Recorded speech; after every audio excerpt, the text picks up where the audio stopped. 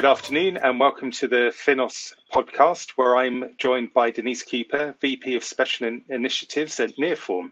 Hi, Denise, how are you this afternoon? I'm good. How are you, James? I'm extremely well, thank you. Thank you for joining us today. Oh, I love talking to you. So, Denise, can we begin with you telling us a bit about yourself and your role in the Nearform team? Sure. Um, I started out in tech in the early 90s, and I had some proprietary jobs, some of the most proprietary companies like Apple. And I found it really inefficient as a way to create good software. So as soon as the open source movement happened, I wanted to work there, and I was fortunate enough to get tapped on the shoulder in a sushi bar in Cupertino and asked if I wanted to open source Java by a recruiter.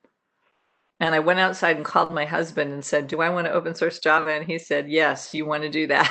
And so I took that job, and I spent 6 years open sourcing Java and another 4 years at Intel. And really, those two jobs together were 10 years of evangelism for open source because it was the very beginning of the movement. And I basically traveled 3 weeks out of every month somewhere in the world to talk about open source to universities and governments and companies and individuals, just anybody that would listen to us in those days. And there were about half a dozen of us that did this. And so we were sort of a merry band from different companies, but all united on this idea. So then, because I was so aligned with open source and so well known as a person that, believed in it, ever since then, that's been my career. I have had a consultancy for a number of years, starting when I was at Sun. Scott McNealy used to lend me out to his cronies at other companies to help them understand open source. I spent days and days in different CEOs' offices, writing on the whiteboards, right? And then, I was the CTO of Wikipedia, which is kind of the quintessential open source job, right? Um, and then I took a job working for PayPal. They had been a client of mine, but they wanted me to become an employee. And it had been a while since I worked near fintech. They wanted me to help them get more open source out the door. And when I got in there, I realized that most of what they were proposing was not going to be very successful, which is why I wrote the 4 questions to help my colleagues sort through the proposals with some kind of eye to gaining success at the endpoint. And after 5 years of that, well, I should say we decided that they needed to learn how to collaborate as a precursor to deciding which open source projects to do because they couldn't come up with any compelling ones. And I thought it was because they didn't understand the methodology very well. So we revitalized inner source, which is something that was invented back at the beginning of open source, but had kind of fallen out of the conversation as open source grew. But now that open source was winning, everybody wanted to be a part of it. We could revisit inner source and get everybody learning how to do the open source method inside the firewall, which fixes their engineering problems inside the company, but also inoculates all the employees as reasonable collaborators in a real open source project. So there's less risk that they're going to get the branding, um, you know, hit when they get it wrong. You don't want that news story that talks about how you didn't get it right, right? So because open source is still mostly enforced by public outcry, it's one of the things that people worry about is getting it wrong. And so doing inner source teaches them. I wrote a book with a guy at the University of Limerick here in Ireland who was researching these methods even before I started talking about it again. And along the way, I spent a lot of time in Ireland, and I decided that I would like to spend more time here. So I made a decision that when I was leaving PayPal, I would come and work in Ireland. I did a lot of work with Nearform because they are the largest single contributor to the Node core engine. They're sort of originally formed around Node. And I was the first chairperson of the Node Foundation One of the things I did for PayPal was help save the Node brand and the Node project from itself because it was imploding due to hostile forks. So we sort of put it all back together and got it on the right track again. So that's how I met Nearform. And then when I got there, Nearform is very much an open source first company. They use a lot of open source, they contribute to a lot of open source, and they occasionally open source their own work as well. And they wanted better outcomes. People didn't know about them. They were almost a secret company, except in the Node community, right? And a lot of people know me, so it was easy for me to introduce the world to Nearform. And it was easy for Nearform to let me do more inner source work because they already had customers that were asking for it. They'd already had engagements. They didn't have a name for it, but they were being asked to teach the capability of doing open source style development, which is what inner source really is. So it was a nice little marriage. It's been really good, and made it easy for me to move here to Ireland and get a work permit and move along. So That's great. And knowing that Nearform also works within the financial services industry, can you describe where financial services sit in the open source maturity curve and the fears that should be removed to accelerate digital transformation in banking? Well, yeah. So the fintech industry was both early and now late to open source. They were early users. And in fact, I had my first conversation about dumping Sun hardware in favor of Linux at Morgan Stanley in like 2000 or 2001. They were very early to that game. And, IBM helped them find that. That's part of what the investment in Linux was about. So at the same time, they were consumers, but not contributors. There were very few fintech companies actually contributing to open source. And of course, that creates an imbalance. When you derive that much value from something, but you don't give back, you're creating a liability for yourself that you don't even realize you're doing. You think you're being clever because you're spending less money, but in fact, you're just making a deeper and deeper hole, right? And so I think that the fintech community is starting to come to open source through the auspices of places like Finos, but it's still early, early days. I mean, it was only 2 years ago that I gave my first talk for a Finos event and in London, and I was talking about inner source, because most fintech companies need to learn that collaborative gene is missing in their DNA and they need to learn it, right? And that's a risk-free way to learn it. But in the middle of that conversation, there was a little skirmish because I said something about Goldman Sachs had just revealed its process for contributing. And my take on that process was that I saw a lot of very similar checks and double checks and triple checks kinds of process at the very beginning of open source. Every company had one of those. I had one at Sun. And I know from experience that engineers will not do that. It doesn't matter how deeply, carefully indoctrinated they are in the need of your company to be secure. That's not how it happens. So my advice to them was that they simplify and work harder on focusing on making sure that the contributions were ones that people need and that they stick and that they redound to the greater glory of Goldman Sachs, but don't worry so much about IP making it out the door, because that's not actually the issue. And I've not followed, so I don't know if they did as I suggested, but they're a smart company. They probably are going to get closer than and maybe faster than we did. It took us a long time because we were so afraid. In those days, nothing was SaaSified. And we were so afraid that distribution was going to cause us to have to open source our own stuff because of proximity to the viral licenses. But, that's less of a fear now. So Denise, where do you think these fears come from? Well, the interesting thing is that at the dawn of open source, there were a few companies who were clearly in the crosshairs. We thought of them as the enemy because they were doing the exact opposite of what we wanted to have happen. Microsoft was our poster child, but they weren't the only one. There were several.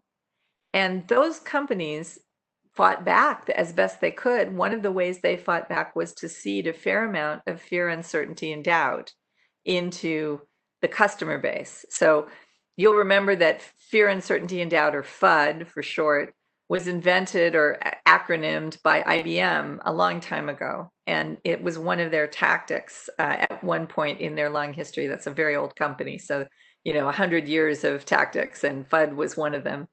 But they picked it up with a vengeance against open source, and they did a lot of heavy pushing of fear messages to try to get their customers to be wary of getting involved with open source.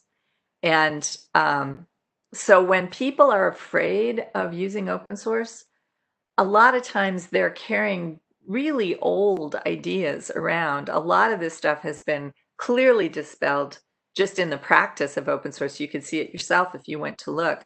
But people tend to just carry around their preconceptions. So as we go through the fears, what we're going to find again and again is that this is not really a thing. It's just a thing you think is happening. So let's go through them. So you've recently talked about the myths surrounding the quality of open source engineering. Can you expand more on this myth and the actual reality?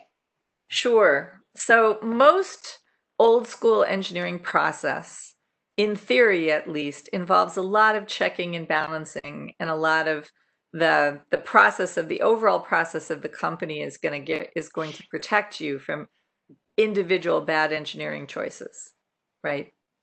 But the reality is quite different than that.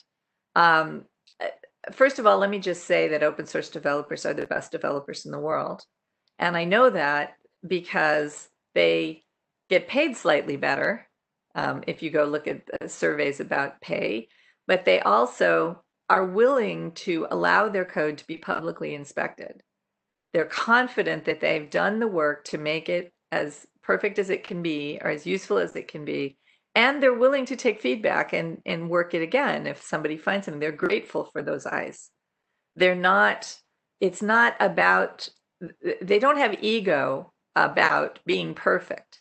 They have ego about being good engineers, right? Which means getting to the right answer through whatever means. But most of them find that ability of the community to think again about their work to be a real boon, a real valuable thing. And I think that myth about the poor engineering is another example of the companies that were so afraid of open source trying to convince their customers to stay the course. But it's a little laughable if you say Microsoft's security exploits or just bugs in general that go years without getting touched because it doesn't make commercial sense for them to re-roll the product yet. It's not time yet, right? In open source, if that bug bothers you enough, you'll contribute a fix and it'll be fixed immediately, right? For everyone, not just for you. So I think that's obviously a more compelling story to the end user. And I think that the traditional companies were just trying to keep people from getting used to that idea. So I also heard a myth about open source projects being insecure and posing a risk to banking systems. Would you say this is the case in your experience?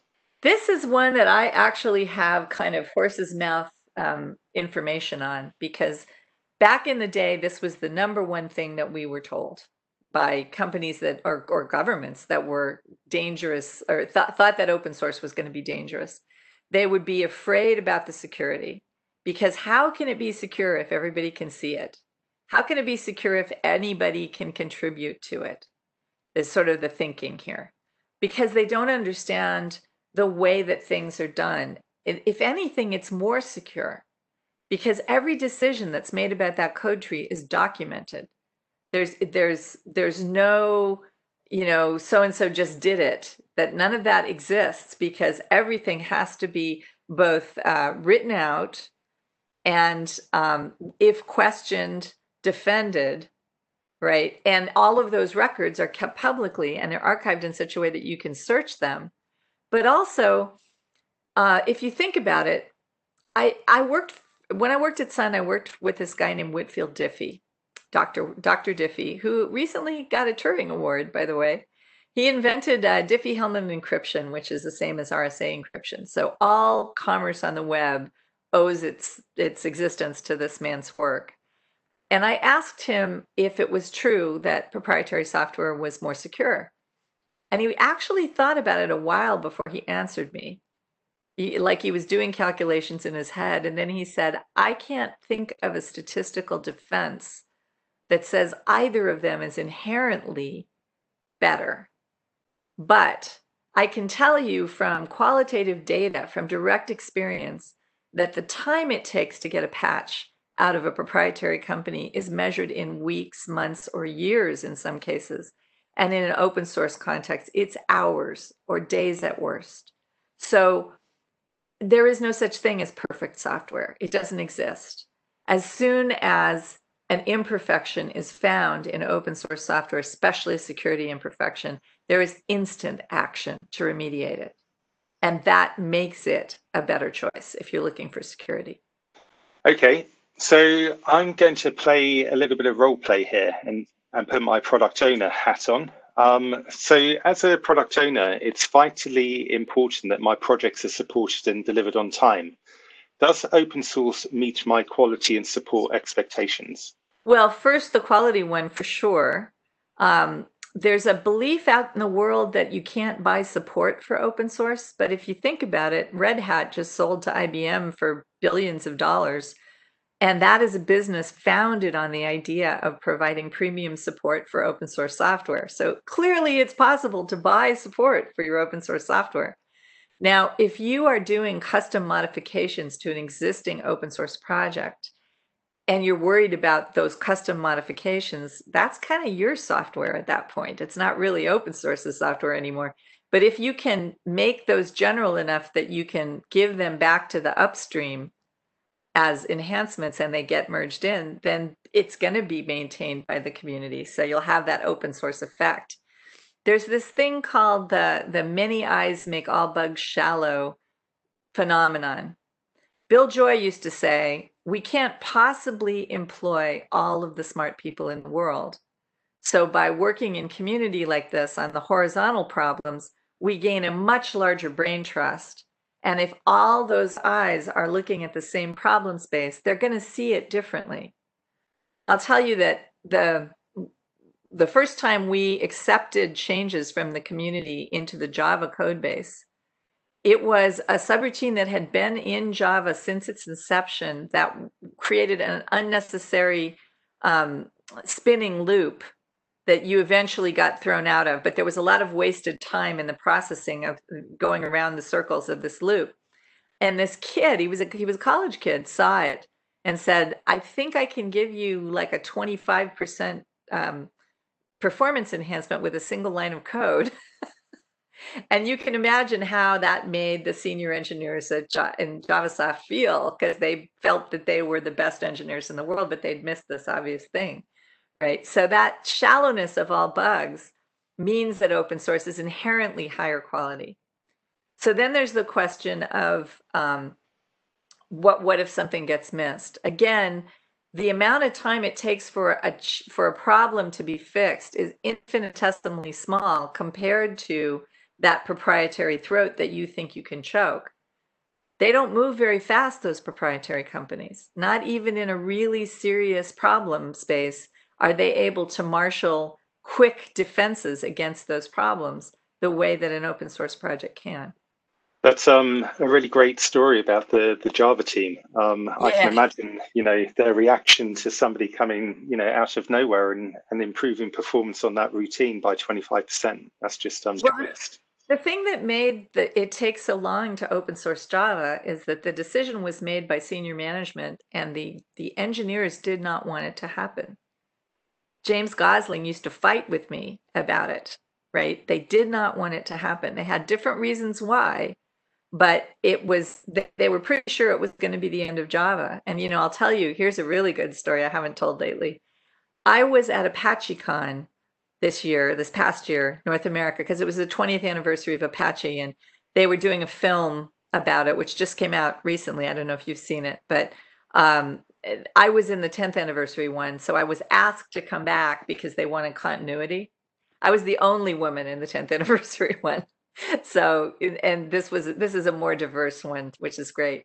But so they had James Gosling do the keynote at ApacheCon North America, and I was sitting right in front of him in the front row. So he's looking down at me, and we've known each other a long time, you know. And he said two important things that I had never heard him say before, but both of them made me really happy. The first one was that people don't realize that Sun's software business was at its most profitable ever after we had open sourced everything that wasn't nailed down. People always accuse me of contributing to the demise of Sun, but he's saying no. He says actually it was more profitable, the software business. The reason is that they stopped relying on licensing that they were always under pressure to discount, and they started writing very straightforward support contracts. And that was a more profitable business at the end of the day, right? So that's the first thing. So now when people accuse me, I can say, you don't know what you're talking about. But then the second one, which actually made me cry, we'll see if I'll get through it this time without crying. He said, I know I fought you, but if we hadn't done what you wanted, we wouldn't have Java now. Right? So he thanked me because I was indefatigable. I was too. I must have been such a pain. Anyway. And that's the thing, you know, it's easy to see the differences now that open source has won, and it's so stark. The companies that haven't gotten on the bus are the ones trying to convince the halls of power that it's still dangerous, but the whole industry wouldn't be where it is without it. So it's pretty clear now the emperor has no clothes, and all the people that got on the bus, like Microsoft, they're looking back going, oh my God, we used to hang out with those losers, you know? Well, it's pretty amazing to hear that your vision's been confirmed by people coming back to you and saying, you know, you were right, you know, and giving you thanks for that. Yeah, it only takes 20 years. Well, that's why you've got to stick with it, you know, stick with your vision, and then it pays off over time. So open source can often be a new and confusing landscape. Can you recommend a place where people can learn about open source? Gosh, there are so many good places. Of course, Spinos has its own resources, and I know you're building those all the time. The Linux Foundation announced a whole bunch of new resources in their conference this week. But there's also Open Source Way, which is comes out of Red Hat. There's the OSI itself has now a course that you can take, like a management level course through Brandeis University, and you get a master's out of it in open source, believe it or not. And if you just want to learn how to collaborate because you want to be part of the open source movement, but you don't know how yet, I'd suggest coming to innersourcecommons.org, which really actually is a place where you can learn from your peers and from the materials we've created how to foster those methods inside your company. You'll be in much better shape to do the external thing. And in fact, Microsoft, I did a podcast with Microsoft a couple months ago, Martin Woodward, where he said, the truth is we invested in open source for Azure. We hired a bunch of people away from Apache, or well, not away from, because you don't leave Apache, but they were people who were from Apache to come help with building up Azure. And it was super successful. Like, it's done much better than it ever would have done if we had not taken that tack. And we can see that the engineering is better. It's a more direct method. So now we're looking to InnerSource to teach the rest of our employed base of engineers how to work this way. Think about that for a minute. That's amazing to me. Microsoft is trying to teach its individual rank and file engineers to work like open source engineers, because that is the better way to code. That's really impressive. And if you're able to join InnerSource together with open source and get that, you know, continuous kind of figure of eight loop, you know, from outer to inner back to outer, then that's just fantastic. Yeah, I totally agree. So finally, can you talk a little about Nearform's involvement with Finos and what the future looks like? Sure. So We do have a lot of clients at Nearform who rely on us to create pieces of their infrastructure or new features that they can't figure out how to write themselves. And sometimes also we teach capabilities, which is like teaching them inner source or how to do Agile properly, or helping them with their continuous integration and deployment strategy. Those are the kinds of things that we get involved with. And over the years, Nearform has had quite a few fintech clients, and also clients who fintech companies tend to engage with. So sometimes we're working with a second order client who is also consulting to a fintech company. So it's been very interesting. It might be proximity to London and being between London and New York, maybe, that we get so many of those kinds of clients. So we occasionally do something that we think is going to be more broadly useful, and we're able to convince our client or our partners to allow us to open source it. That happened not too long ago with a project called Polaris.